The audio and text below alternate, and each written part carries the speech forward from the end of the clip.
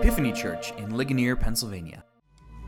On Friday a thief, on Sunday a king, laid down in grief, but I woke with the key to hell on that day, the firstborn of the slain, the man Jesus Christ laid.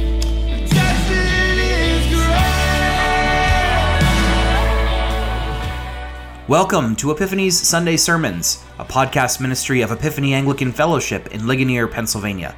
Our church exists to help people discover and rediscover the love of God in the Christian gospel. To learn more about our church, visit our website at epiphanyligonier.org. In May of 2019, Beth and I had been in Ligonier for about a year.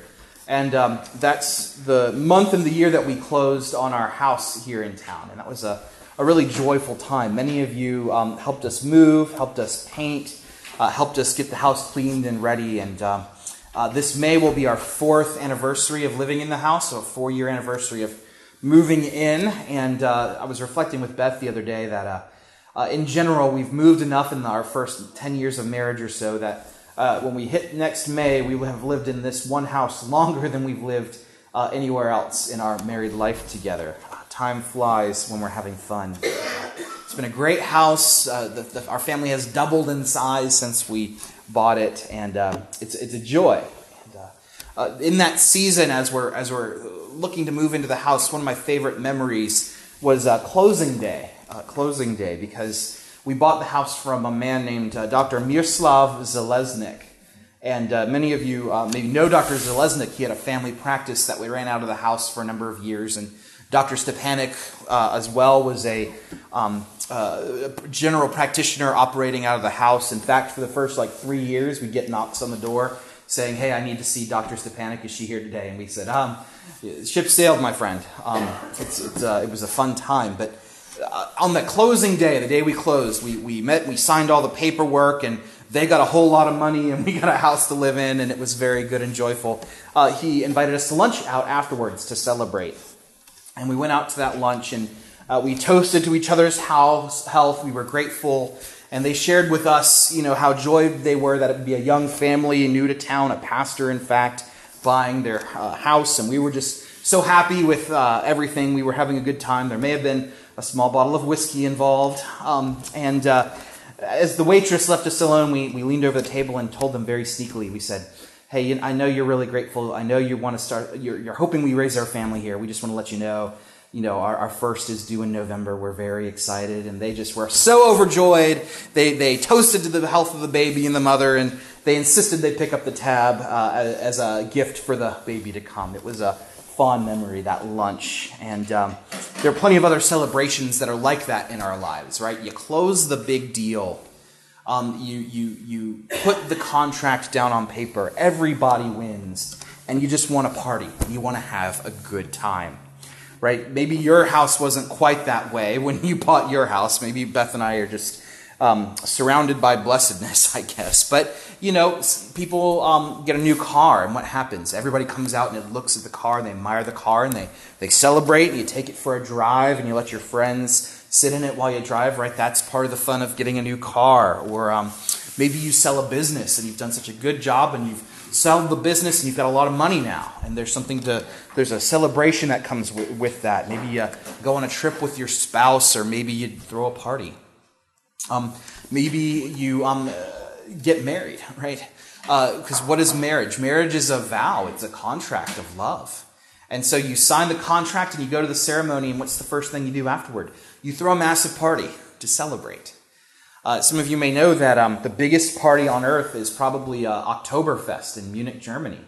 And Oktoberfest, the original Oktoberfest, was the wedding of the crown prince, King Ludwig I. Well, he wasn't king yet, he was the crown prince. And he married his beloved Teresa, and they said, "We don't want this to be just a royal affair, we want the whole kingdom to party." And so they had horse racing, and they had lots of beer and dancing, and it was this great festival. And they said, a year later on their anniversary, they said, "Hey, that was such a great party, let's do it again." And it's been going on for over 200 years, the celebration of the covenant between the king and his queen. And so in our reading today, there is a finalizing of a covenant between God and his people. And there's a party. And that's the essence of what's happening today in our reading from the book of Exodus. Right? That's what we're going to talk about. I want you to have this image of a party, that the contract has been signed, the deal is in, everything's been written down, and now we're going to celebrate. We're going to have a feast together. That's what's happening in our reading today. We've turned a corner in our sermon series, haven't we? We're studying life after the Exodus, and we've been following Israel after their escape from Egypt and slavery at God's doing. And we've been following them in their life as the newly freed people. And it took them a while. They struggled at first. They're learning how to trust God with everything from their food to their water to their safety. But God has brought them over about a season of 3 months to the base of Mount Sinai. And God has said, hey, I'm going to make a contract with you. I'm going to be your God. You're going to be my special people. And that will continue to be as long as you follow this set of rules. And so keen eyes will observe, that's what we talked about last week, that God introduced this idea of a covenant, of a contract with Israel. That was Exodus chapter 19, and today we're in Exodus chapter 24. To fill in the gap for you, so you know what's happening, is over those last 4 chapters or so, 5 chapters, God has begun to give Israel a list of behaviors and moral virtues and ways of structuring their society and rules for life, so that Israel will be independent and unique and set apart from the rest of the world. And so you get laws, for example, on how to rightfully and respectfully treat your servants and how to rightfully and respectfully treat foreigners. God gives specific punishments. He says, here's the offense, here's the punishment for the offense. God gives really weird rules, like rules that are odd to us, like don't boil a goat in the milk of its mother. Come to find out, that was an ancient pagan Canaanite thing. That was like a magic thing that they did in their magic books, and God was like, we're going to have none of that. And so God gives this list of rules that tells you how to act, how to litigate what happens when your cow gets out and eats your neighbor's rutabagas and there's damage done to their crops, and how to be a unique people so that they'll be set apart and different from the rest of the world, and the rest of the world will see this unique people and become curious and interested to know about their God. That's what God does in the last 4 to 5 chapters. And God says, most importantly in the midst of this, that if you can abide by all these rules, Israel, that I'm going to give you, then I will be your God, you will be my people, and you will be blessed beyond measure. That's the contract. That is the contract. And so as we're looking at the section of Scripture, God lays out a bunch of rules to follow, rules that you and I may find a little archaic. And, you know, it says something that I didn't make us go through all 4 chapters of the rules here in church today. But as these rules are coming out, God gets to the point where he says, okay, let's meet and sign the deal. And so what does our reading tell us? Moses came and told the people all the words of the Lord and all the rules, and all the people answered with one voice and said, all the words that the Lord has spoken, we will do. And Moses wrote down all the words of the Lord. So they're not entering into this contract blindly. They hear everything. Moses communicates all of the rules. He communicates the 10 Commandments. He communicates how to treat foreigners and slaves and everything that happens in the last 4 chapters. And Israel says, yes, we assent. We agree. We are not being forced to do this beyond our own consent. And so Moses writes it all down. They have a copy of it in a book. Probably a scroll is more accurate to say, but they wrote it down in a book. And then Israel, they all hear it. They all agree again. And then the people do this remarkable thing. They offer a sacrifice. Moses, rose early in the morning and built an altar at the foot of the mountain and 12 pillars according to the 12 tribes of Israel. And he sent young men to the people of Israel who offered burnt offerings and sacrifices of oxen to the Lord. And Moses took half the blood and put it in the basins, and half the blood and threw it against the altar. And then he took the book of the covenant and read it in the hearing of the people, and they said, "All that the Lord has spoken we will do, and we will be obedient."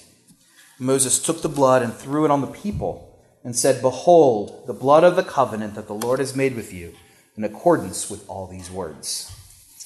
I am thankful that when we closed on our house, we didn't have anybody flicking blood at us. That was a little much. But in the ancient world, this was how you signed the deal. There was an animal sacrifice involved. There was blood involved. And what happened is both parties would come together and they'd say, here is an ox, we're going to sacrifice the ox and we're going to put the blood on us somehow. And they would say, if I break the rules of this covenant, the rules of this contract, may I be like the animal that I just slaughtered. May I be as dead and as burned and as cooked as the animal that I have brought to this deal. Every contract was a little different, but they all came together and blood was a part of it. It's sort of like the old nursery rhyme. I've shared this illustration before, but I think it's so helpful, right? Remember back on the schoolyard when you wanted to promise your buddies something? And you'd say what? Cross my heart, hope to die, stick a needle in my eye, which is really grotesque when you think about it. And yet, that's sort of a schoolyard impulse of the same vein. That in the same way, we're like, if I break my promise, I hope to die, and I hope to do severe damage to my corneas. The same way that we have the people of Israel saying to God in the Old Testament, if we don't obey this and hold up our end of this bargain, may I be as the slaughtered animal on the altar. So, in some sense, what we have in our reading today is a signed contract, a fulfilled bargain, where Israel and God shake hands and say, yes, we will be your people and we will be obedient, God. And God says, if you do that, I'm going to bless the heck out of you.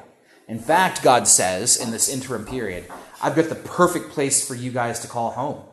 I have this place up in the land of Canaan. It's a land of milk and honey. And if you can be my people, I'm going to take you up there, and that will be your home. You don't have to live a nomadic lifestyle forever. And so that's the deal. That's the contract. And it has been signed, and the people have assented. And so what happens next? They party, they celebrate, and they do it with God himself. Then Moses and Aaron, Nadab and Abihu, and 70 elders of Israel went up, and they saw the God of Israel. There was under his feet, as it were, a pavement of sapphire stone, like the very heaven for clearness. And he did not lay his hand on the chief men of the people of Israel. They beheld God and ate and drank. Maybe you didn't have lunch with, the person who you sold your first house with, or who bought your first house. You didn't have lunch with the salesman that, bought you your car or got you your car, but this is reason to celebrate. God and Israel, they're now together in a contractual relationship. And they're both excited, they're both happy. Israel, given the context, may be a little terrified. And yet, Israel and God are now linked. And this special relationship is going to change the world for thousands of years to come. It impacts you, it impacts me, it impacts the entire world to this day. That Israel shakes God's hand metaphorically and says, yes, we will be your people. We will keep your commands. A couple of high notes on this happy occasion in Israel's history. First, I want to say a word about visibility. I want to observe something about our text that's about visibility. Because, in some religions, you have sort of this main prophet person. And they have a relationship with God, and they just come and tell everybody else about it, but there's this barrier in between, right? I think of like Joseph Smith of the Mormon religion, right? There's the famous gold plates, and people kept asking him, where are the gold plates? And he's like, well, I saw the gold plates, and then eventually 3 other people came along, and they were like, well, we saw the gold plates too. But these gold plates were apparently a special revelation from God about how to live life, and then he had them, but nobody else could see them, right? So there's this barrier, right? Joseph Smith is sort of a prophet figure, and there's a barrier, and everyone, you just kind of have to trust and take Joseph Smith at his word. I recommend you don't, but that's what the Mormon faith teaches. And then even in Islam, right, you have Muhammad, and the whole religion sort of gets started when Muhammad is by himself in a cave, and he meets with the angel Gabriel. And then he comes and tells everyone about it. Well, the problem is like, well, who else was there other than Muhammad to know if this was actually true? And the answer is, well, we just don't know. But Christianity has always operated on a different level. There's never been this sort of mystery figure that you just have to trust, right? Because it's very tempting as you're reading here to be like, well, what if Moses was just making it all up? What if Moses is just going up on the mountain by himself and coming down and kind of making it up as he goes along? And the Bible doesn't give us that interpretation of things. The Bible says, look, 70 elders plus some others, they all went up on the mountain and they had lunch with God to celebrate the covenant. That this isn't just Moses sitting there playing this dramatic prophet figure. God opens himself and makes himself available to all of these people. To say nothing of all the other great miracles that Israel has witnessed, like the parting of the Red Sea or the great plagues. This was only 4 months removed from that whole scenario. So this is not just true of Judaism, it's true of Christianity too. That when Jesus rose from the dead, it's not as if he appeared to a couple of people and we just take their word for it. In his letter to the church in Corinth, in 1 Corinthians, Paul goes on at length and says, if Jesus didn't rise from the dead bodily, if we didn't see him back up and walking around, then our whole religion is bunk. Just don't even follow it. But go, you can find people who saw and witnessed the risen Jesus. At one point, Paul says, Jesus appeared to like 500 people at the same time. Go find these people. Talk to them about it. Jesus may have ascended to heaven, but we're not a mystery religion. Like, people saw Jesus rise from the dead. Lots of them did. And it is important, I think, to our faith that we say we're not into the whole mysterious prophet scene. God is open and willing to work. He reveals himself to everyday people. There's no hierarchy involved here. That our God loves everyone. And yeah, there's some rules in place about how to approach God. But at the same time, the flip side to that is God wants a relationship with you in the singular. And you are just as open to have access to God as Moses, as any prophet of the Old Testament, and as any apostle of the New Testament. And so there's a visibility thing here I think is very important. This is not just Moses behind the scenes making things up. People got to see God. They probably kept their heads bowed, which is why they have some, visions of the streets in front of God with the sapphire. They may not have made eye contact with him or been that sort of disrespectful, but there are at least 70 people who went home that night and said, so I had lunch with God today. What a remarkable story that we have in Israel's history. So that's the first thing. I want to say a word about visibility. Second thing, I want to say a word about involvement. Because God has not sort of finished giving the rules. God is going to work with Israel and continue to help them become the people he wants them to be. And so in the next chapters, we're going to have another skip in the next couple of weeks here to Exodus 32. That's our next reading.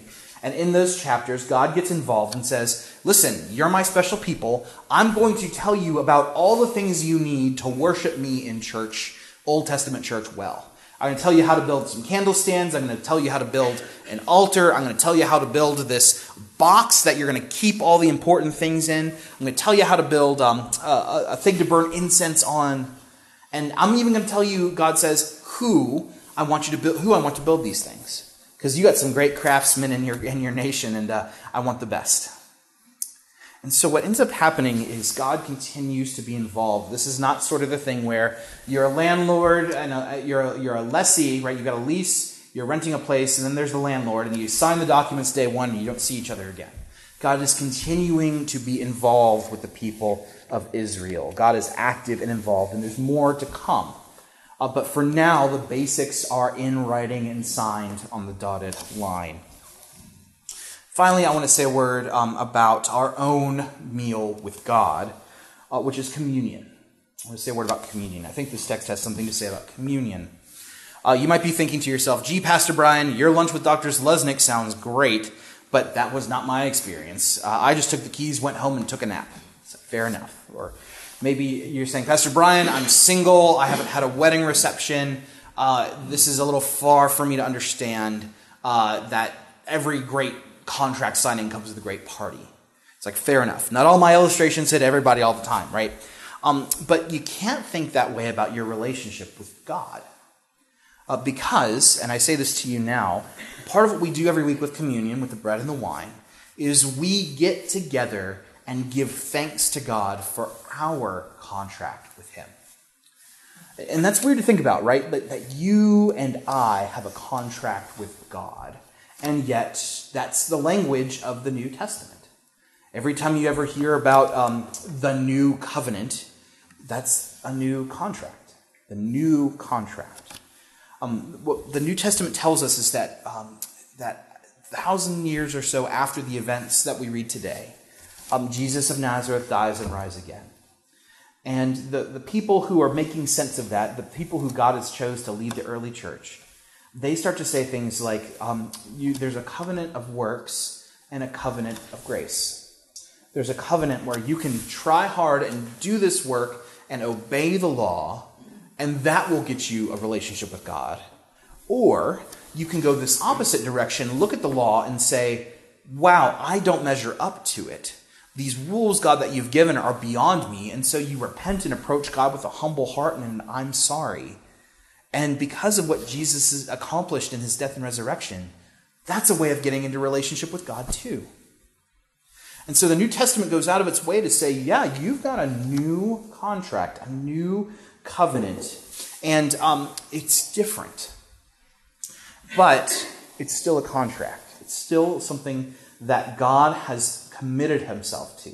And instead of the people of Israel offering the sacrifice of a number of oxen and having lunch that way with God to sign that contract, the sacrifice that commits us, or I should say commits God to us, is Jesus' death and resurrection. That is the event in which God solidifies a new contract with us. And that new contract says, all of your sins are forgiven. You are my people. That I'm going to come back and judge and fix this world and set all wrongs right. And there will be a place for you in heaven and a resurrection from the dead. That is what's promised to us. We are not promised a land in Canaan. We are not promised any sort of earthly blessings. Instead, we are promised eternal blessings, a resurrection, forgiveness, and a place in the world to come. It's a new covenant. And so every week, we get together and we have a little feast. Every week we come together with bread and wine as Jesus instructed to do. And every week we say, thank you for this new covenant. Thank you that you signed this contract for us. Thank you for giving us this gift of grace. And thank you for offering the blood of Jesus Christ as the signatory and the seal, that we didn't have to come up with the blood on our own. That is what we do every week when we come to communion. We meet with God and we have a meal and we say thank you, which is exactly what happened today in our reading in Exodus. They met with God, they said thank you, and had a meal. So you, my friends, have a contract with God, this new covenant. And I think that's the takeaway for today. That as you see Israel entering into a contract with God in the Old Testament, you get to be reminded of the contract that you have with God through Jesus' death and resurrection. That all of the things God promises, the forgiveness of sins, the life to come, the places in his eternal kingdom, those things are all for you. And Jesus himself has put together everything needed for that contract to be signed on the bottom line. And all you need is to believe that it's true. All you need to do is believe that it is true. And our contract with God, friends, is so important. We meet with him every week at church to remember Jesus' death and resurrection with our meal. We do what the elders in our reading do today. We celebrate our contract with God. We just do it every week because it's just that special and important to us. The God who contracts with us promises one day all things will come together, and we too will join him, as Revelation tells us, on the sapphire-paved streets of heaven. And then we will party and celebrate like no other party in history. And so we have our little feast today in anticipation for the big feast to come. In Jesus' name, amen. On Friday a thief, on Sunday a king, laid down in grief, broke with the keys, fell on that day, firstborn of the slain, the man Jesus Christ laid, death in his grave.